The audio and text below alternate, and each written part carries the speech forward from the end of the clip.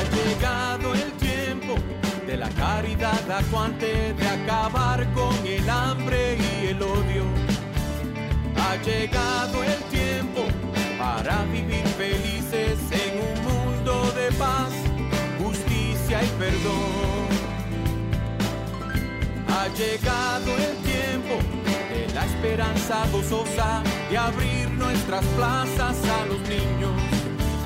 Ha llegado el tiempo de cambiar los lamentos en cantos de vida, en gritos de amor, en cantos de vida, en gritos de amor. Ha llegado el tiempo, entreguen su vida. Ha llegado el tiempo, nos dice Jesús. Ha llegado el tiempo, aquí y ahora. Ha llegado el tiempo, entreguen su vida, entreguen su vida. Si es que me quieren seguir. Bienvenidos. Ustedes están sintonizando al programa arquidiocesano de Chicago Católico, el programa donde se discute la fe católica desde una perspectiva hispana, con Alejandro Castillo, director de Comunicaciones Hispanas, y el padre Claudio Díaz Jr., párroco de San Luis Gonzaga. Chicago Católico les llega cada viernes de 8 a 9 de la mañana en la WNDZ 750 AM. Y ahora vamos a acompañar a nuestros presentadores, el padre Claudio Díaz Jr. y Alejandro Castillo. Buenos días, Radio Escuchas, y buenos días, padre Claudio. ¿Cómo estamos hoy? Buenos días, Alejandro, y buenos días, Chicago. Aquí el programa de radio Chicago Católico, llegando a través de las ondas de la radio a tu casa, a tu vida y a tu corazón. Y padre. Bueno, como ha sido nuestra costumbre, por todos los Viernes Santos, este programa es pregrabado. Pregrabado. Claro, ya que en Viernes Santo, pues, tenemos otras ocupaciones, otras actividades, etcétera. Es un poquito más difícil. Las oficinas, el estudio, pues, está cerrado. Uh-huh. Entonces, pues, para no dejar colgando, como quien dice, a nuestros radioescuchas, siempre nos preocupamos en grabar un programa concerniente pues al Viernes Santo y de una forma muy especial al Domingo de Pascua. Así es, padre. Y padre, ¿qué hay de nuevo? Pues mira, una de las cosas que hemos recibido, Alejandro, y yo creo que es bueno e importantísimo que los radioescuchas estén al tanto, y es un decreto. Nuestro arzobispo cardenal ha enviado un decreto a todos los católicos de la arquidiócesis de Chicago, y dice así: mira, consciente de que una pandemia ha creado un riesgo de salud mundial para el pueblo de Dios, y consciente de que los profesionales médicos más capacitados han aconsejado que las prácticas de higiene y el aislamiento social se mantengan para prevenir la propagación del virus COVID-19 o coronavirus, ¿verdad? Con el cumplimiento de quedarnos en casa, consciente de los mandamientos, o mejor dicho, de los artículos del Código de Derecho Canónico. Por lo tanto, sepan que yo, el cardenal Blaise Cupich, arzobispo de Chicago, después de consultar con los profesionales de la salud pública y en consideración del grave riesgo para la salud del pueblo de Dios, decreto lo siguiente. Número 1, que la población, o la obligación, mejor dicho, de recibir la Sagrada Comunión durante el tiempo pascual se elimina este año debido a la imposibilidad de que el pueblo de Dios asista a la celebración de la misa. Número 1. Número 2, que cada uno de los fieles iniciados en la Sagrada Eucaristía sea animado a ofrecer un acto de comunión espiritual en unión con todo el pueblo de Dios de la arquidiócesis y en todo el mundo, en este tiempo de tensión y dificultad. Tercero, que todos los fieles, de acuerdo con la tradición y la enseñanza de la Iglesia, son instados a ofrecer un acto de contrición perfecta, en completa dependencia de la misericordia y el amor de Dios, en el dolor por todos los pecados y con la firme resolución de confesar todos los pecados graves apenas sea posible. Y fue dado el Domingo de Ramos, 5 de abril de este año, por nuestro arzobispo y por el canciller también, Monseñor Ron Hicks. Padre, ¿cuándo fue la última vez que se hizo este tipo de decreto de que en su memoria? Bueno, esa es una pregunta un tanto difícil de contestar porque acuérdate que cada país tiene una conferencia de obispos diferente y cada país está sufriendo cosas diferentes. Sí.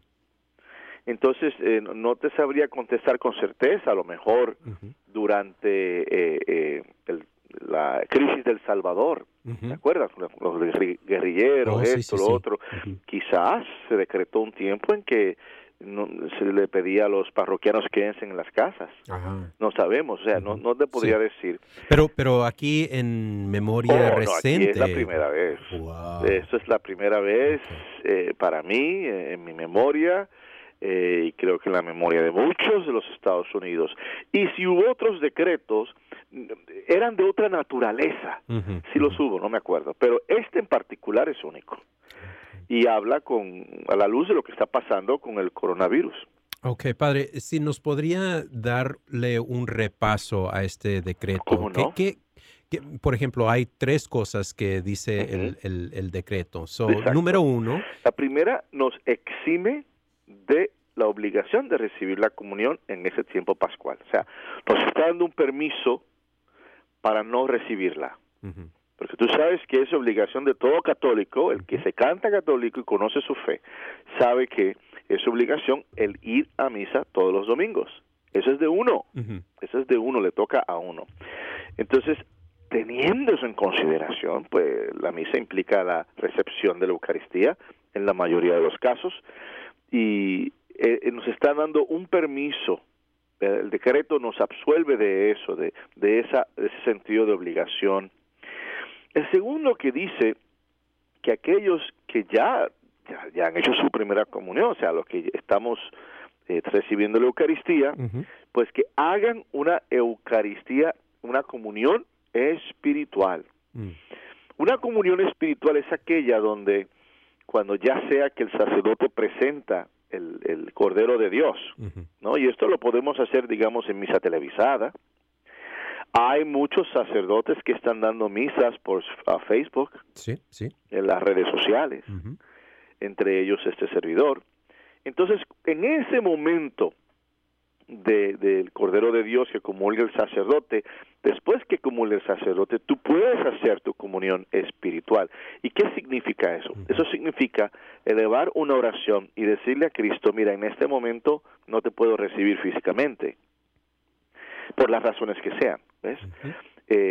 Pero te recibo espiritualmente, abro mi corazón a tu voluntad, abro mi corazón a tu divinidad, abro mi corazón a tu soberanía. Y la persona puede hacer un Padre Nuestro, una Ave María para terminar, ¿no? Esa parte. Pero es eso, es el comulgar espiritualmente una vez se presenta el Cordero de Dios, ¿no? El tercero quiere decir que a la luz de la tradición y de la enseñanza de la Iglesia, se nos está pidiendo que hagamos un acto de contrición perfecto. Un acto de contrición es el decir que yo estoy, o sea, el reconocer mis pecados y el decir que yo estoy arrepentido y que ofrezco, ¿no?, todo esto a la misericordia de Dios, al amor de Dios, por todos los pecados míos y del mundo. Ahí está. Este es el acto de contrición. Y lo puedes hacer de diferentes formas. Nosotros, cuando hicimos nuestra primera confesión, aprendimos un acto de contrición. Todos. ¿No? Y un acto de contrición que cada vez que tú vas a la comunión, a la confesión, te lo piden. Y el sacerdote te pide que lo digas, que lo recites. Entonces, es decir, ese acto de contrición.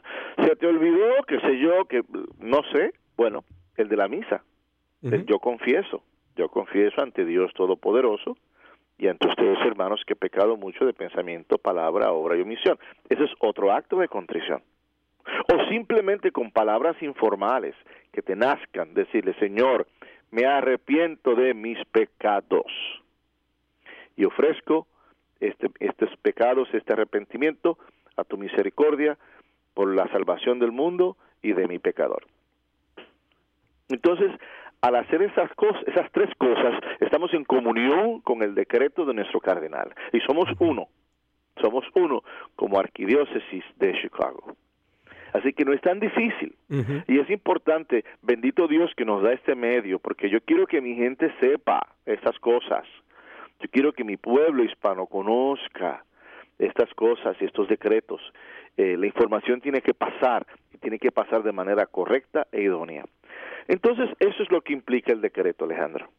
Excelente, padre. Y nomás para los radioescuchas, este decreto está disponible en inglés, español y en polaco, y está montado en nuestra página web de la Arquidiócesis de Chicago para que ustedes mismos lo pueden leer. Está en archchicago.org, archchicago.org, y ahí lo pueden encontrar en la primera plana. Exacto. Padre, usted mencionó otra forma en que las parroquias están ayudando, y eso es celebrar las misas y montarlas en Facebook, en una forma electrónica. Así es. Háblenos un poco sobre cómo le ha ido, qué ha sido el proceso y dónde pueden encontrar sus misas. Cómo no, gracias, Alejandro. Mira, en primer lugar, nosotros tenemos un centro pastoral. El Centro Pastoral Monseñor Tilly, que es donde están nuestras oficinas principales, nuestro gimnasio, salas de reuniones, salones para catecismo, el programa de San José, servicios de San José, y la Escuela Italiana, que es un programa para preservar la cultura de las familias italianas de la ciudad de Chicago. Entonces, con todo eso, tenemos una capilla que se llama la Capilla de Cristo Rey. Y dos paredes de la capilla son puro cristal, puras ventanas, mirando hacia el este de la ciudad de Chicago. Desde la capilla se puede ver el centro, ¿ah? Oh, ¿de veras? El Hancock y demás, y mirando hacia el sur, ¿no? Y demás. Entonces hemos acondicionado esta capilla para hacer las grabaciones, y lo que esto implica, pues ya tú sabes, cámaras, luz, una coreografía, porque te tienes que mover diferente a como te mueves en el templo, porque en el templo principal hay espacio. Sí. Entonces es mucho más fácil y demás en ese sentido. Aquí el espacio es reducido, es una capilla, la capilla de Cristo Rey. Y entonces los movimientos tienen que ser otros para que uno no choque con la otra persona, si estás con un diácono, si estás con un lector, etcétera. También hay todo un proceso de edición, donde después que se graban, digamos, la misa, quizás hubo un error aquí, quizás hubo un error allá, entonces eso se edita. Sí. Y se presenta, pues, la parte pues ya corregida.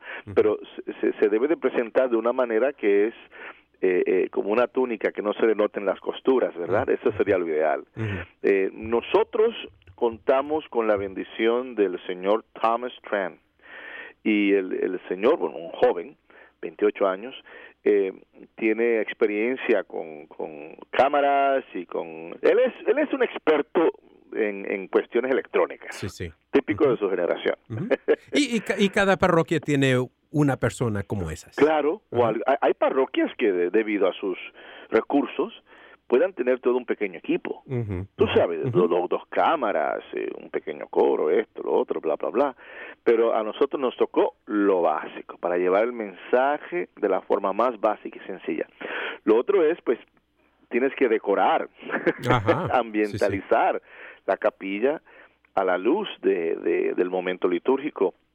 Así lo hicimos durante toda la Cuaresma. El Domingo de Ramos adornamos con jarrones llenos de ramos de palma y el rojo.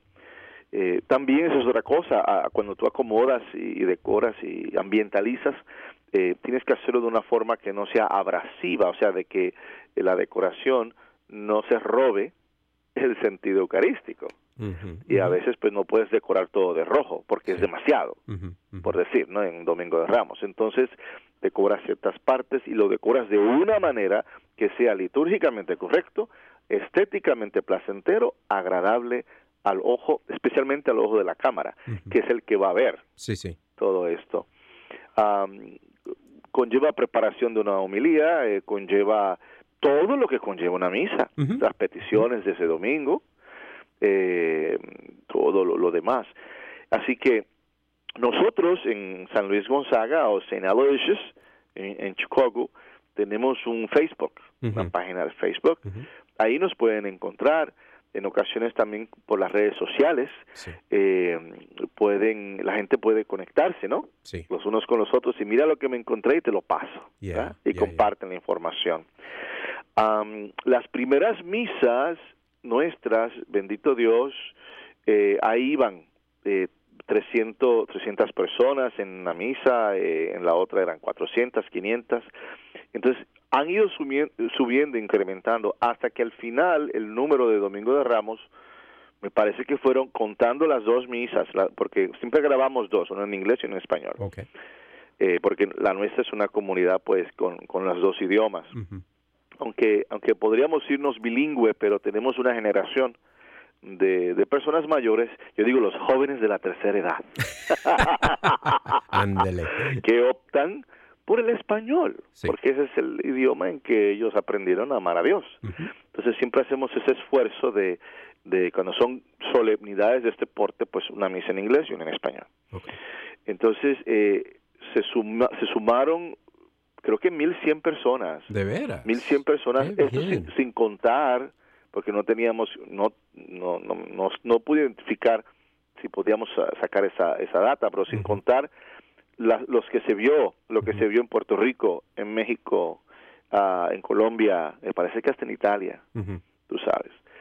Entonces es un esfuerzo que se hace con mucho amor y con mucha devoción para el pueblo de Dios, porque yo digo, bendito sea Dios, ya que no pueden comulgar físicamente, ¿no? Recibir el cuerpo de Cristo como de costumbre, pues vamos por lo menos a hacerlo las comuniones espirituales y vamos a alimentar al pueblo con la palabra de Dios. Excelente. Y darle esperanza y darle ánimo. Y Padre, nomás para que sepan también, digo, además de las misas que se están montando en la página Facebook de muchas de nuestras parroquias, porque todos han necesitado que hacer algo, ¿verdad? Para poder transmitir la Santa Misa. La Arquidiócesis también ha hecho lo mismo y está grabando misas en la Catedral del Santo Nombre. Así es que si pasan a la página web de la Arquidiócesis de Chicago, de nuevo, archchicago.org, ahí pueden encontrar las grabaciones de Domingo de Ramos, que por cierto, la misa en español fue transmitida por Univisión también el domingo pasado. Bendito Dios. Y esperamos que este domingo que viene de Pascua también van a transmitir la misa de 1 hora. Qué bueno. Mira, aprovecho esta oportunidad, Alejandro, para expresar mi orgullo en Cristo, humildemente, por todos mis hermanos sacerdotes. Porque es inventándolas en el aire. Sí. O sea, la cantidad de misas que se están haciendo por Facebook, por YouTube, por redes sociales, mis hermanos sacerdotes, y si no son misas, son reflexiones, que también son válidas, ciertamente, y alimentan al pueblo. El ver ese esfuerzo por parte de mis hermanos sacerdotes me hace sentir muy orgulloso de ser un sacerdote de la iglesia y de ser un sacerdote de la Arquidiócesis de Chicago. Así que felicidades a todos los hermanitos que ahí están tratando de llevar al pueblo de Dios, pastoreándola, ¿no? Con estas nuevas formas y con estos nuevos gestos. Amén. Padre, ¿qué le parece si tomamos una breve pausa? Perfecto. Ustedes están sintonizando al programa arquidiocesano de Chicago Católica. Este programa es pregrabado, así es que por favor guarden sus llamaditas hasta la próxima vez que estemos en el estudio. Por mientras vamos a tomar una breve pausa, regresamos en un par de minutos. Ha llegado el tiempo de la caridad acuante, de acabar con el hambre y el odio. Ha llegado el tiempo para vivir felices en un mundo de paz, justicia y perdón. Ha llegado el tiempo de la esperanza gozosa de abrir nuestras plazas a los niños. Ha llegado el tiempo de cambiar los lamentos en cantos de vida, en gritos de amor, en cantos de vida, en gritos de amor. Ha llegado el tiempo, entreguen su vida. Ha llegado el tiempo, nos dice Jesús. Ha llegado el tiempo, aquí y ahora. Ha llegado el tiempo. Entreguen su vida, entreguen su vida. Si es que me quieren seguir. Un censo tendrá lugar en los Estados Unidos. Solamente ocurre una vez cada 10 años. Y es en extremo importante que todos participemos. Hola, soy el cardenal Blaise Cupich. Y estoy aquí para decirles que recientemente firmé una proclama de apoyo a esta iniciativa nacional. Firmé la proclama porque sé lo crucial que es el censo para nuestro futuro. Los números del censo determinan la representación política y la asignación de miles de millones de dólares de fondos federales, estatales y locales. Los vecindarios marginados necesitan especialmente un conteo preciso, de tal manera que puedan recibir su parte justa de mejoras de infraestructura y servicios. Por favor, responda a los cuestionarios del Censo 2020. Esto es igual para ciudadanos y no ciudadanos. Toda la información es totalmente confidencial y no será compartida con otras agencias del gobierno. De nuevo, toda la información es totalmente confidencial y no será compartida con otras agencias del gobierno. De nuevo, toda la información es totalmente confidencial y no será compartida con otras agencias del gobierno. Todos nos beneficiamos de un conteo preciso del censo. Gracias por participar. Que Dios los bendiga a ustedes y a sus familias. El Ministerio de Cementerio es un ministerio central de nuestra fe católica unido a las obras de misericordia corporales. Es reconfortante saber que nuestros cementerios católicos están cuidando los restos de nuestros seres queridos que esperan la resurrección.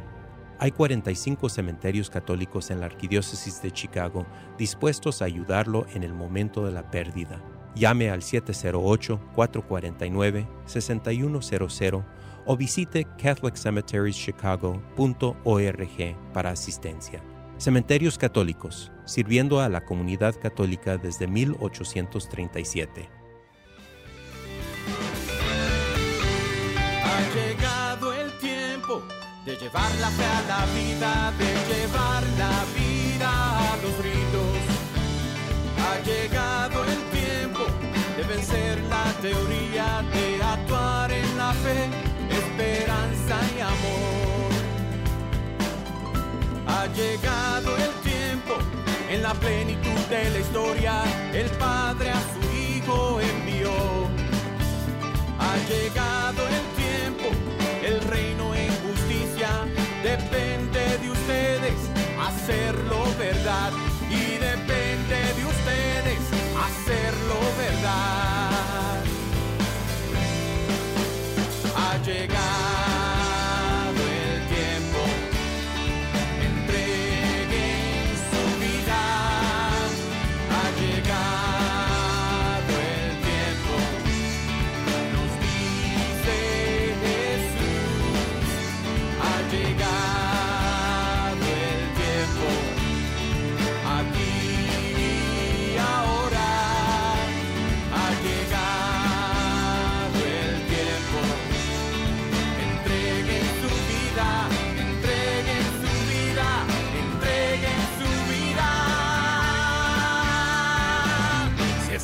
quieren seguir.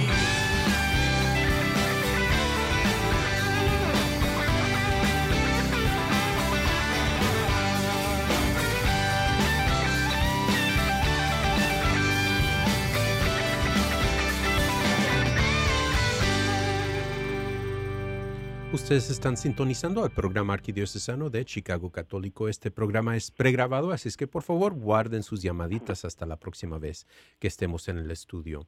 Por mientras, empezamos con la lectura del domingo de Pascua, la resurrección del Señor. Lectura del Santo Evangelio según San Juan. El primer día después del sábado, estando todavía oscuro, fue María Magdalena al sepulcro y vio removida la piedra que lo cerraba. Echó a correr, llegó a la casa donde estaban Simón Pedro y el otro discípulo, a quien Jesús amaba, y les dijo: se han llevado del sepulcro al Señor, y no sabemos dónde lo habrían puesto. Salieron Pedro y el otro discípulo camino al sepulcro.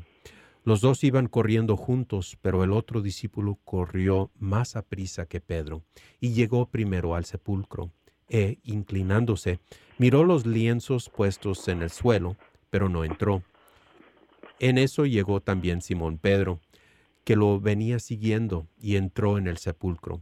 Contempló los lienzos puestos en el suelo y el sudario que había estado sobre la cabeza de Jesús, puesto no con los lienzos en el suelo, sino doblado en sitio aparte. Entonces entró también el otro discípulo, el que había llegado primero al sepulcro, y vio y creyó, porque hasta entonces no habían entendido las Escrituras, según las cuales Jesús debía resucitar de entre los muertos. Esta es la palabra del Señor. Hermanas y hermanos, nuestro hermano Alejandro ha leído el Evangelio que se va a leer en la gran mayoría de las iglesias el domingo de Pascua. Hay una segunda opción, hay otro Evangelio. También se puede leer el Evangelio que se leyó en la vigilia pascual. Así que hay opciones, pero este tiende a ser pues la opción principal. Pero yo deseo tomar la oportunidad y hacer una pequeña reflexión concerniente a Viernes Santo, ¿no? Lo que significa Viernes Santo, porque yo creo que para comprender la Pascua tienes que entender el Viernes Santo. Un Viernes Santo sin Pascua no hace sentido, y un domingo de Pascua sin Viernes Santo es totalmente cosmético. Entonces, es el ver lo uno para entender a profundidad lo otro. Veamos. La pasión de nuestro Señor Jesucristo, lo que llamamos el triduo, viernes, sábado y domingo, jueves, viernes y sábado, y ciertamente en domingo. Esos 3 días, jueves, viernes y sábado, se le llama el triduo pascual. Y comienza pues con la celebración de la Pascua de nuestro Señor Jesucristo con sus apóstoles.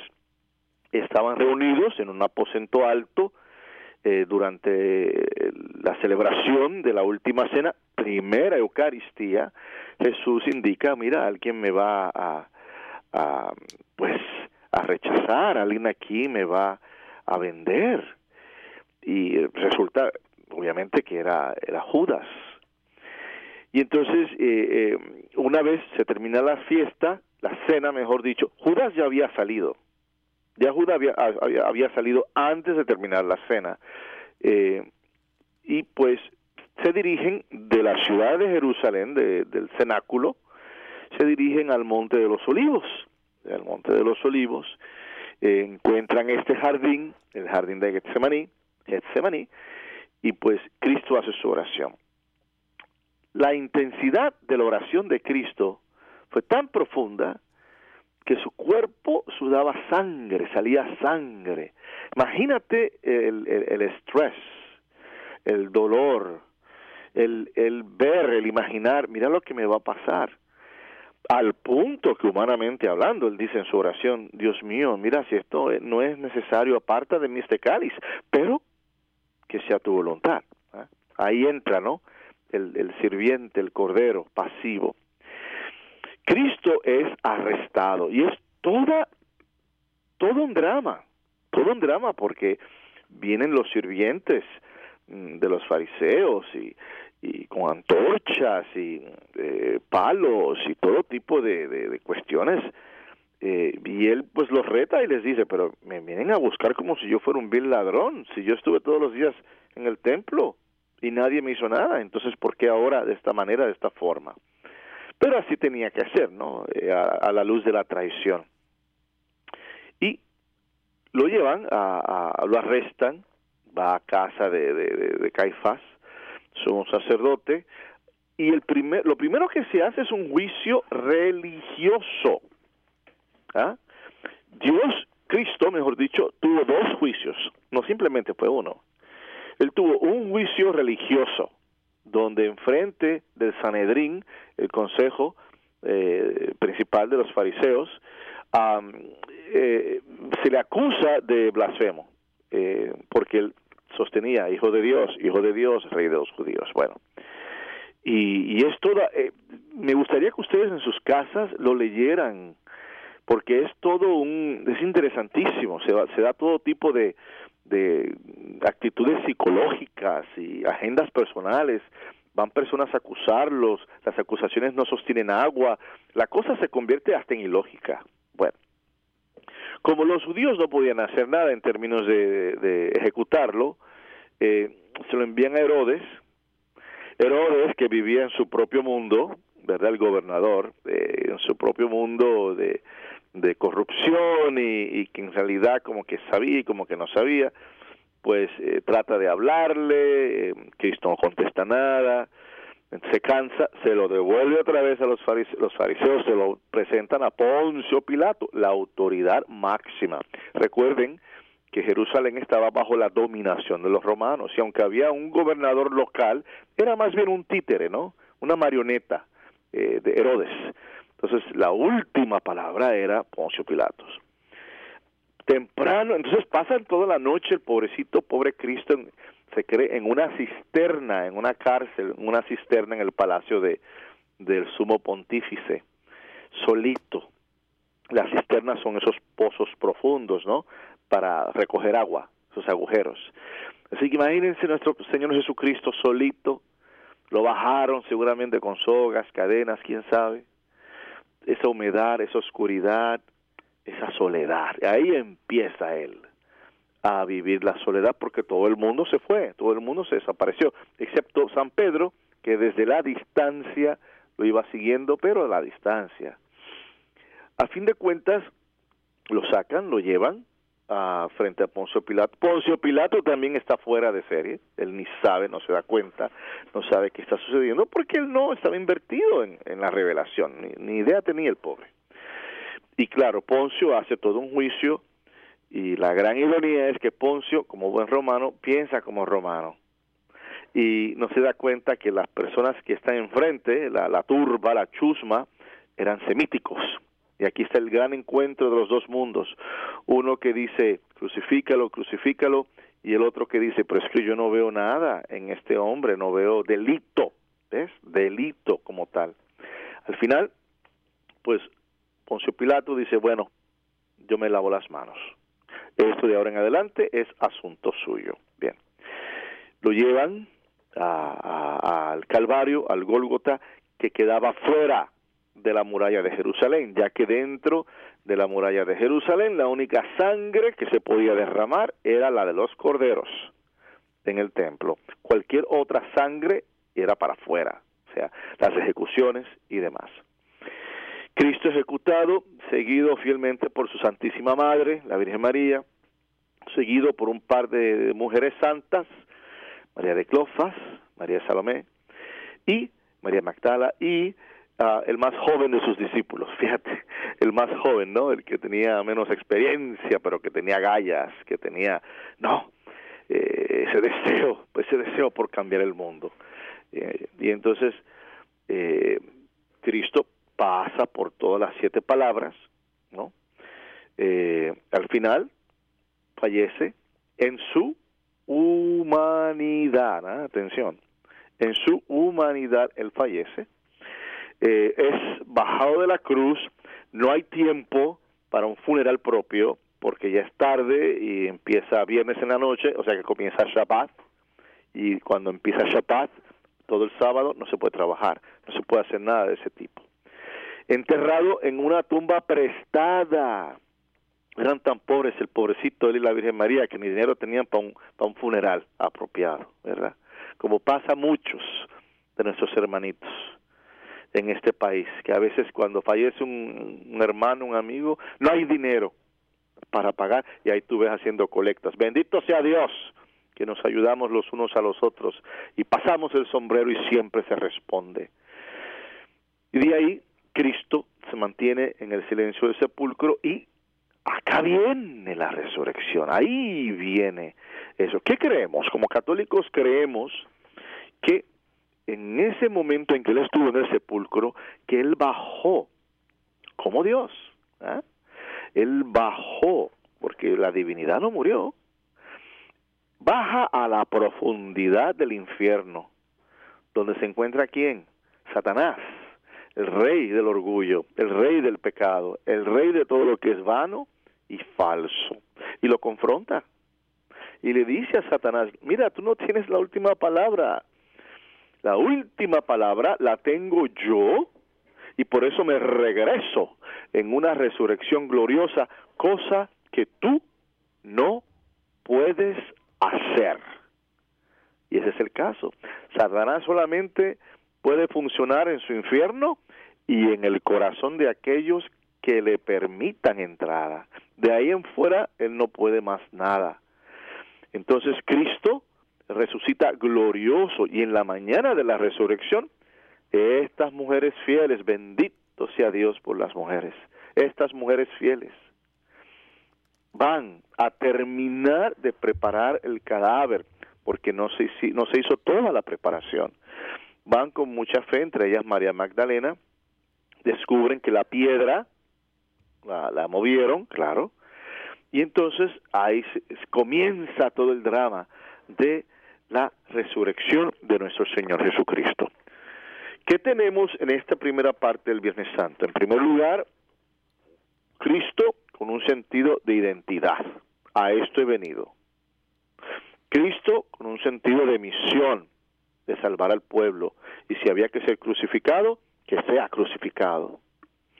Cristo entendiendo el propósito de la cruz, yendo a la cruz no con fatalismo, no con indiferencia, no con ese sentido de bueno, esto es lo que va a pasar, estoicismo, no. Él va entendiendo el dolor de la cruz y sabiendo que esa cruz tiene un propósito. Y finalmente, Cristo es la resurrección, es la vida nueva para todos y cada uno de nosotros. Hermanas y hermanos, entendamos este Viernes Santo para poder entonces recrearnos en la resurrección. ¿Qué te parece, Alejandro? Muy bien, Padre. Y muy a tiempo, porque es tiempo de tomar un pequeño descanso. Perfecto. Ustedes están sintonizando al programa arquidiocesano de Chicago Católico. Este programa es pregrabado, así es que por favor guarden sus llamaditas hasta la próxima vez que estemos en el estudio. Vamos a tomar una breve pausa y regresamos en un par de minutos.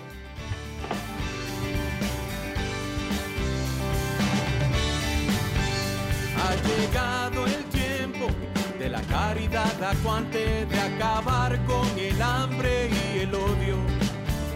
Ha llegado el tiempo para vivir felices en un mundo de paz, justicia y perdón. Ha llegado el tiempo de la esperanza gozosa, de abrir nuestras plazas a los niños. Ha llegado el tiempo de cambiar los lamentos en cantos de vida, en gritos de amor, en cantos de vida, en gritos de amor. Ha llegado el tiempo, entreguen su vida. Ha llegado el tiempo, nos dice Jesús. Ha llegado el tiempo, aquí y ahora. Ha llegado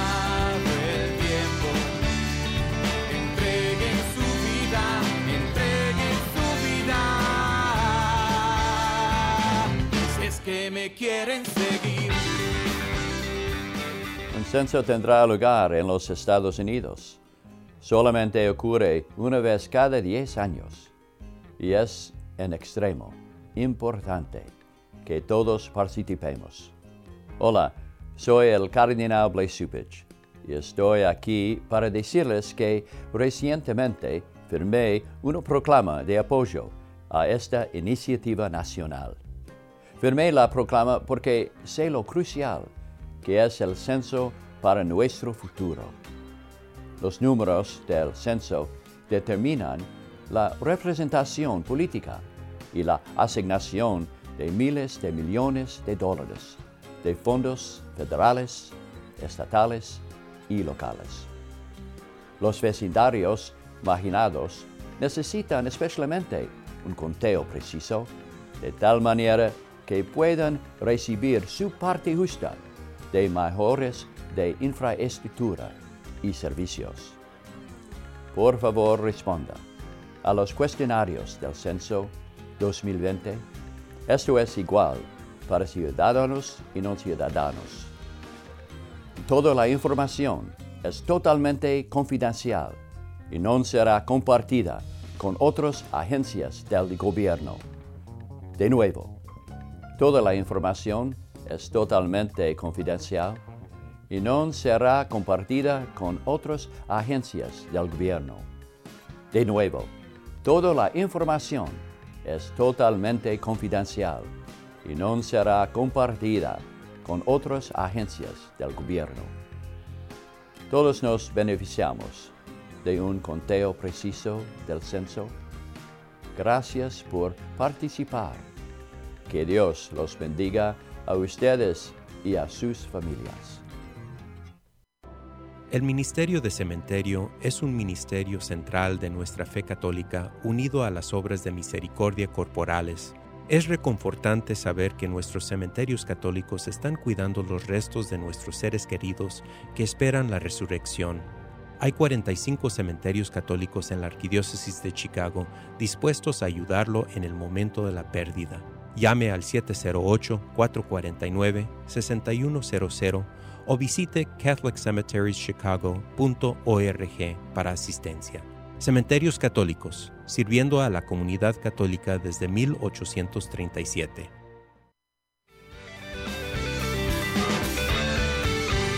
Ha llegado el tiempo de llevar la fe a la vida, de llevar la vida a los ritos. Ha llegado el tiempo de vencer la teoría, de actuar en la fe, esperanza y amor. Ha llegado el tiempo, en la plenitud de la historia, el Padre a su Hijo envió. Ha llegado el tiempo, el reino en justicia, depende de ustedes hacerlo verdad. Y depende de ustedes hacerlo verdad. Ha llegado el tiempo, entreguen su vida. Ha llegado el tiempo, nos dice Jesús. Ha llegado el tiempo, aquí y ahora. Ha llegado el tiempo. Entreguen su vida, entreguen su vida, entreguen su vida. Si es que me quieren seguir.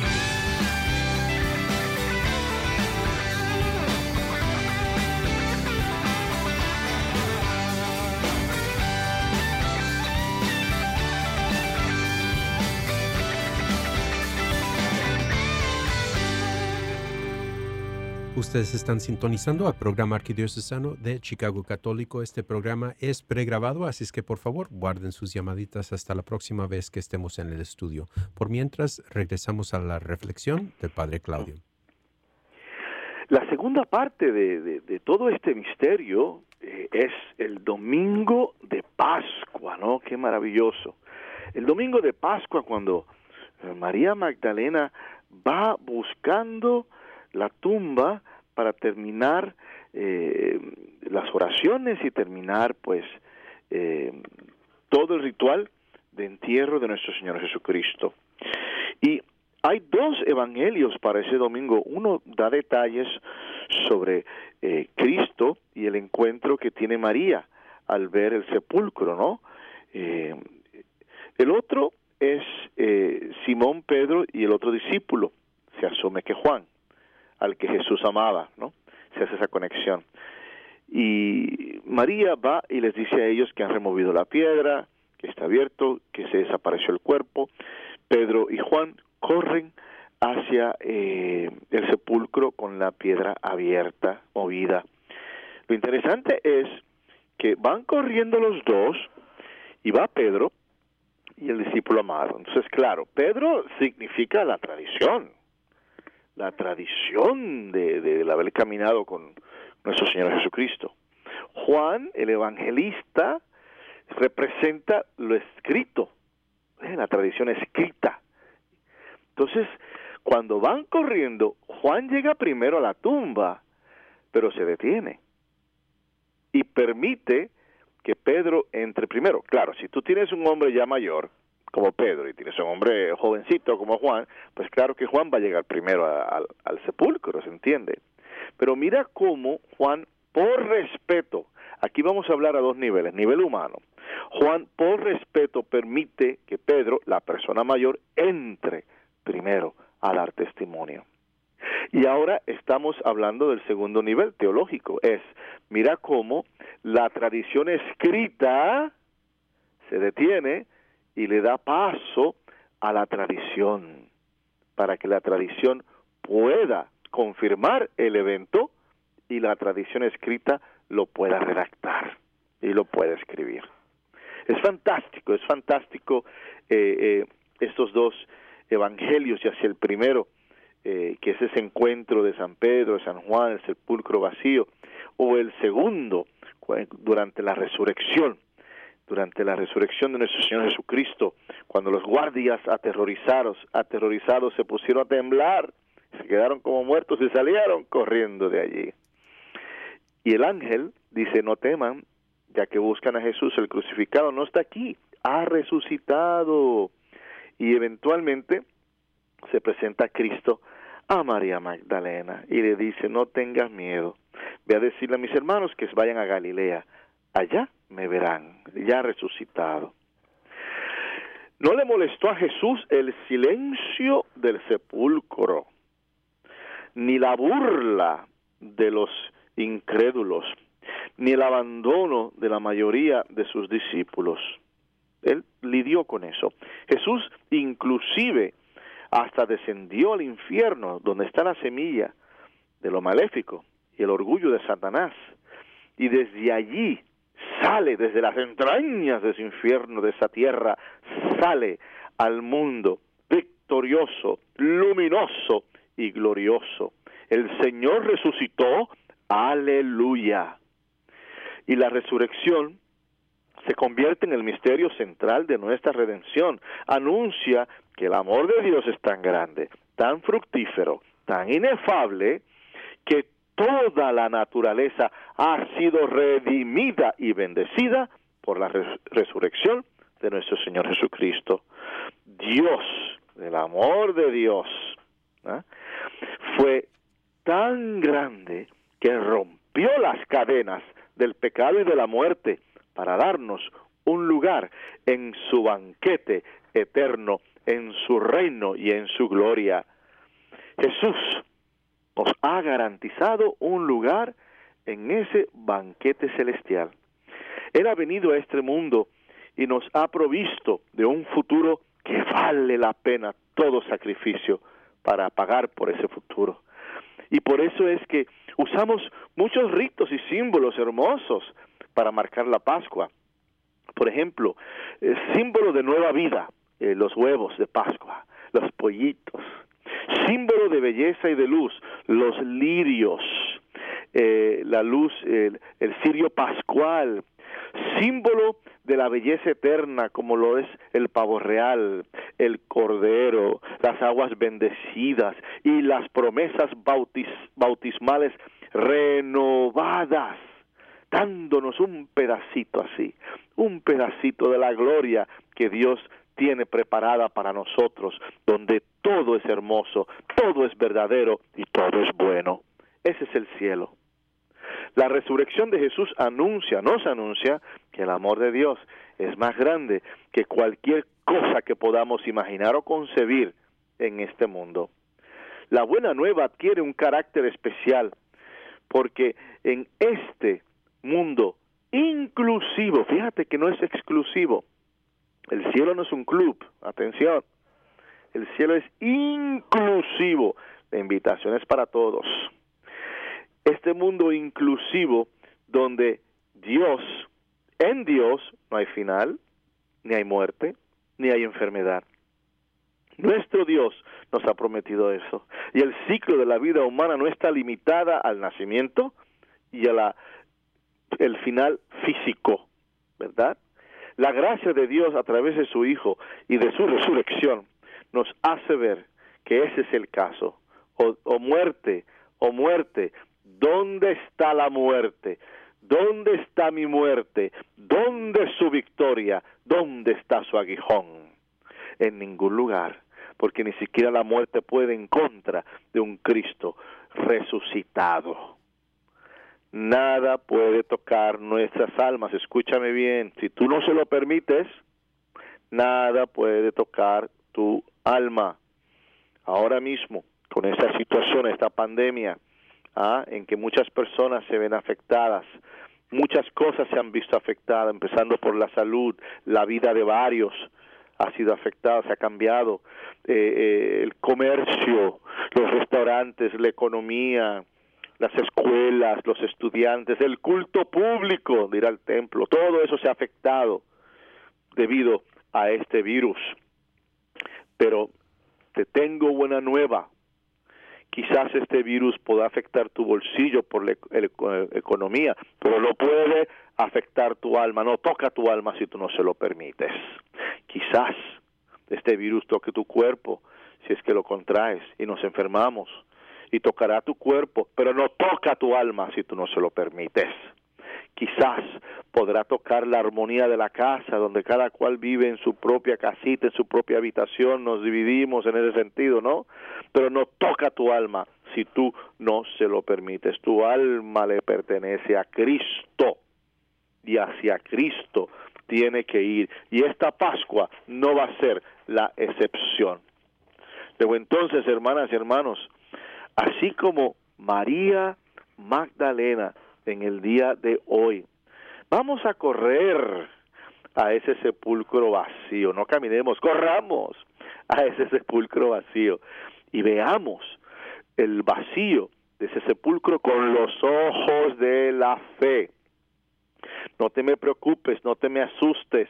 Decimos, ay Dios mío que la iglesia está cerrada, ay Dios mío que esto no se puede, ay Dios mío que... No, o sea, con los ojos de la fe, verlo y vamos a decir y pensar que nosotros somos de Dios y hacia Dios tenemos que ir. Celebra esa Pascua en tu corazón.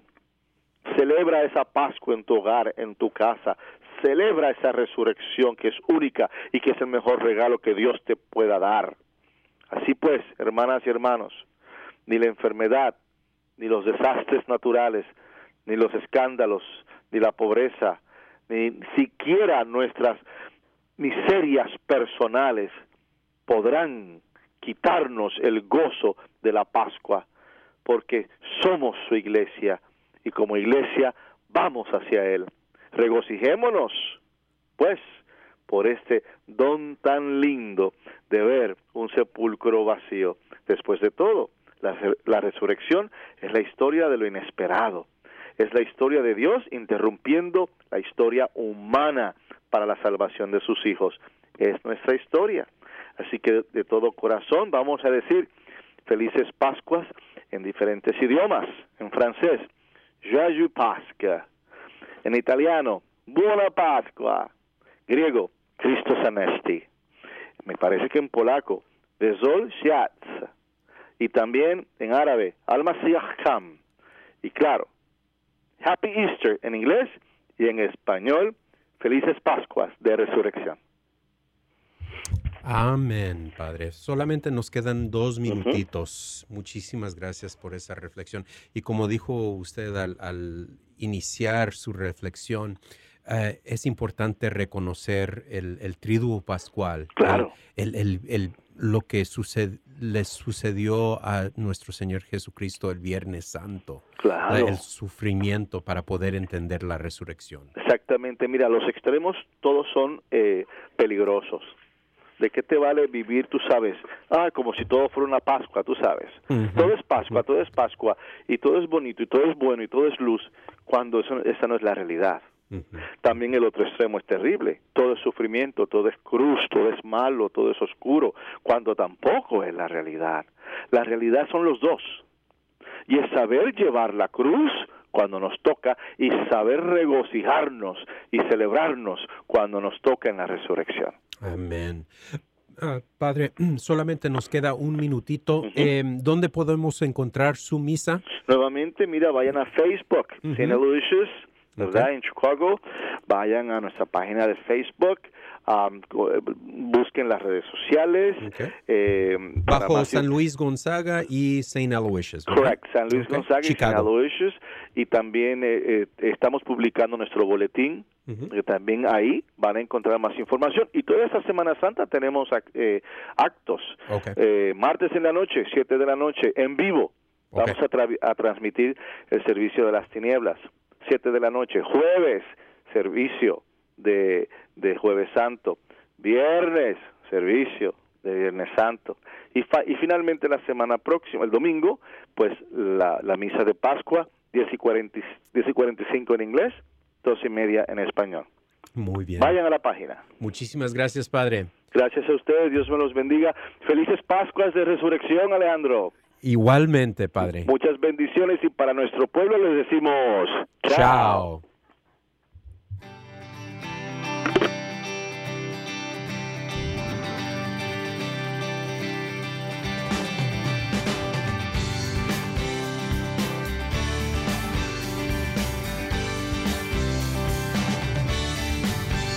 Ha llegado el tiempo de la caridad acuante, de acabar con el hambre y el odio.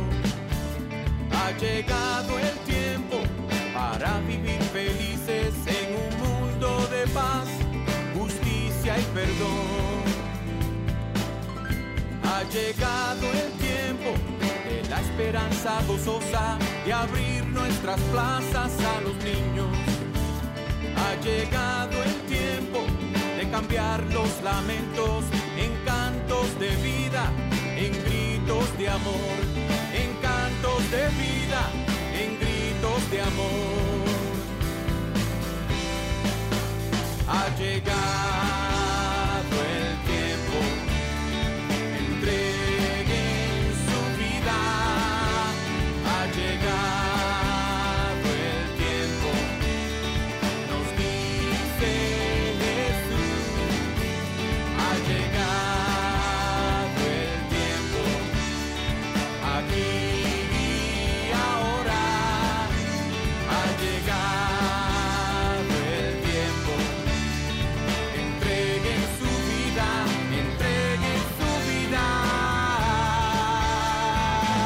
Si es que me quieren seguir. Ustedes han escuchado al programa arquidiocesano de Chicago Católico, llegando a toda la área metropolitana de Chicago cada viernes de 8 a 9 en la WNDZ 750 AM. Hasta la próxima vez y que Dios los bendiga. La teoría de actuar en la fe, esperanza y amor. Ha llegado el tiempo, en la plenitud de la historia, el Padre a su Hijo envió. Ha llegado el tiempo, el reino en justicia, depende de ustedes hacerlo verdad. Y depende de ustedes hacerlo verdad.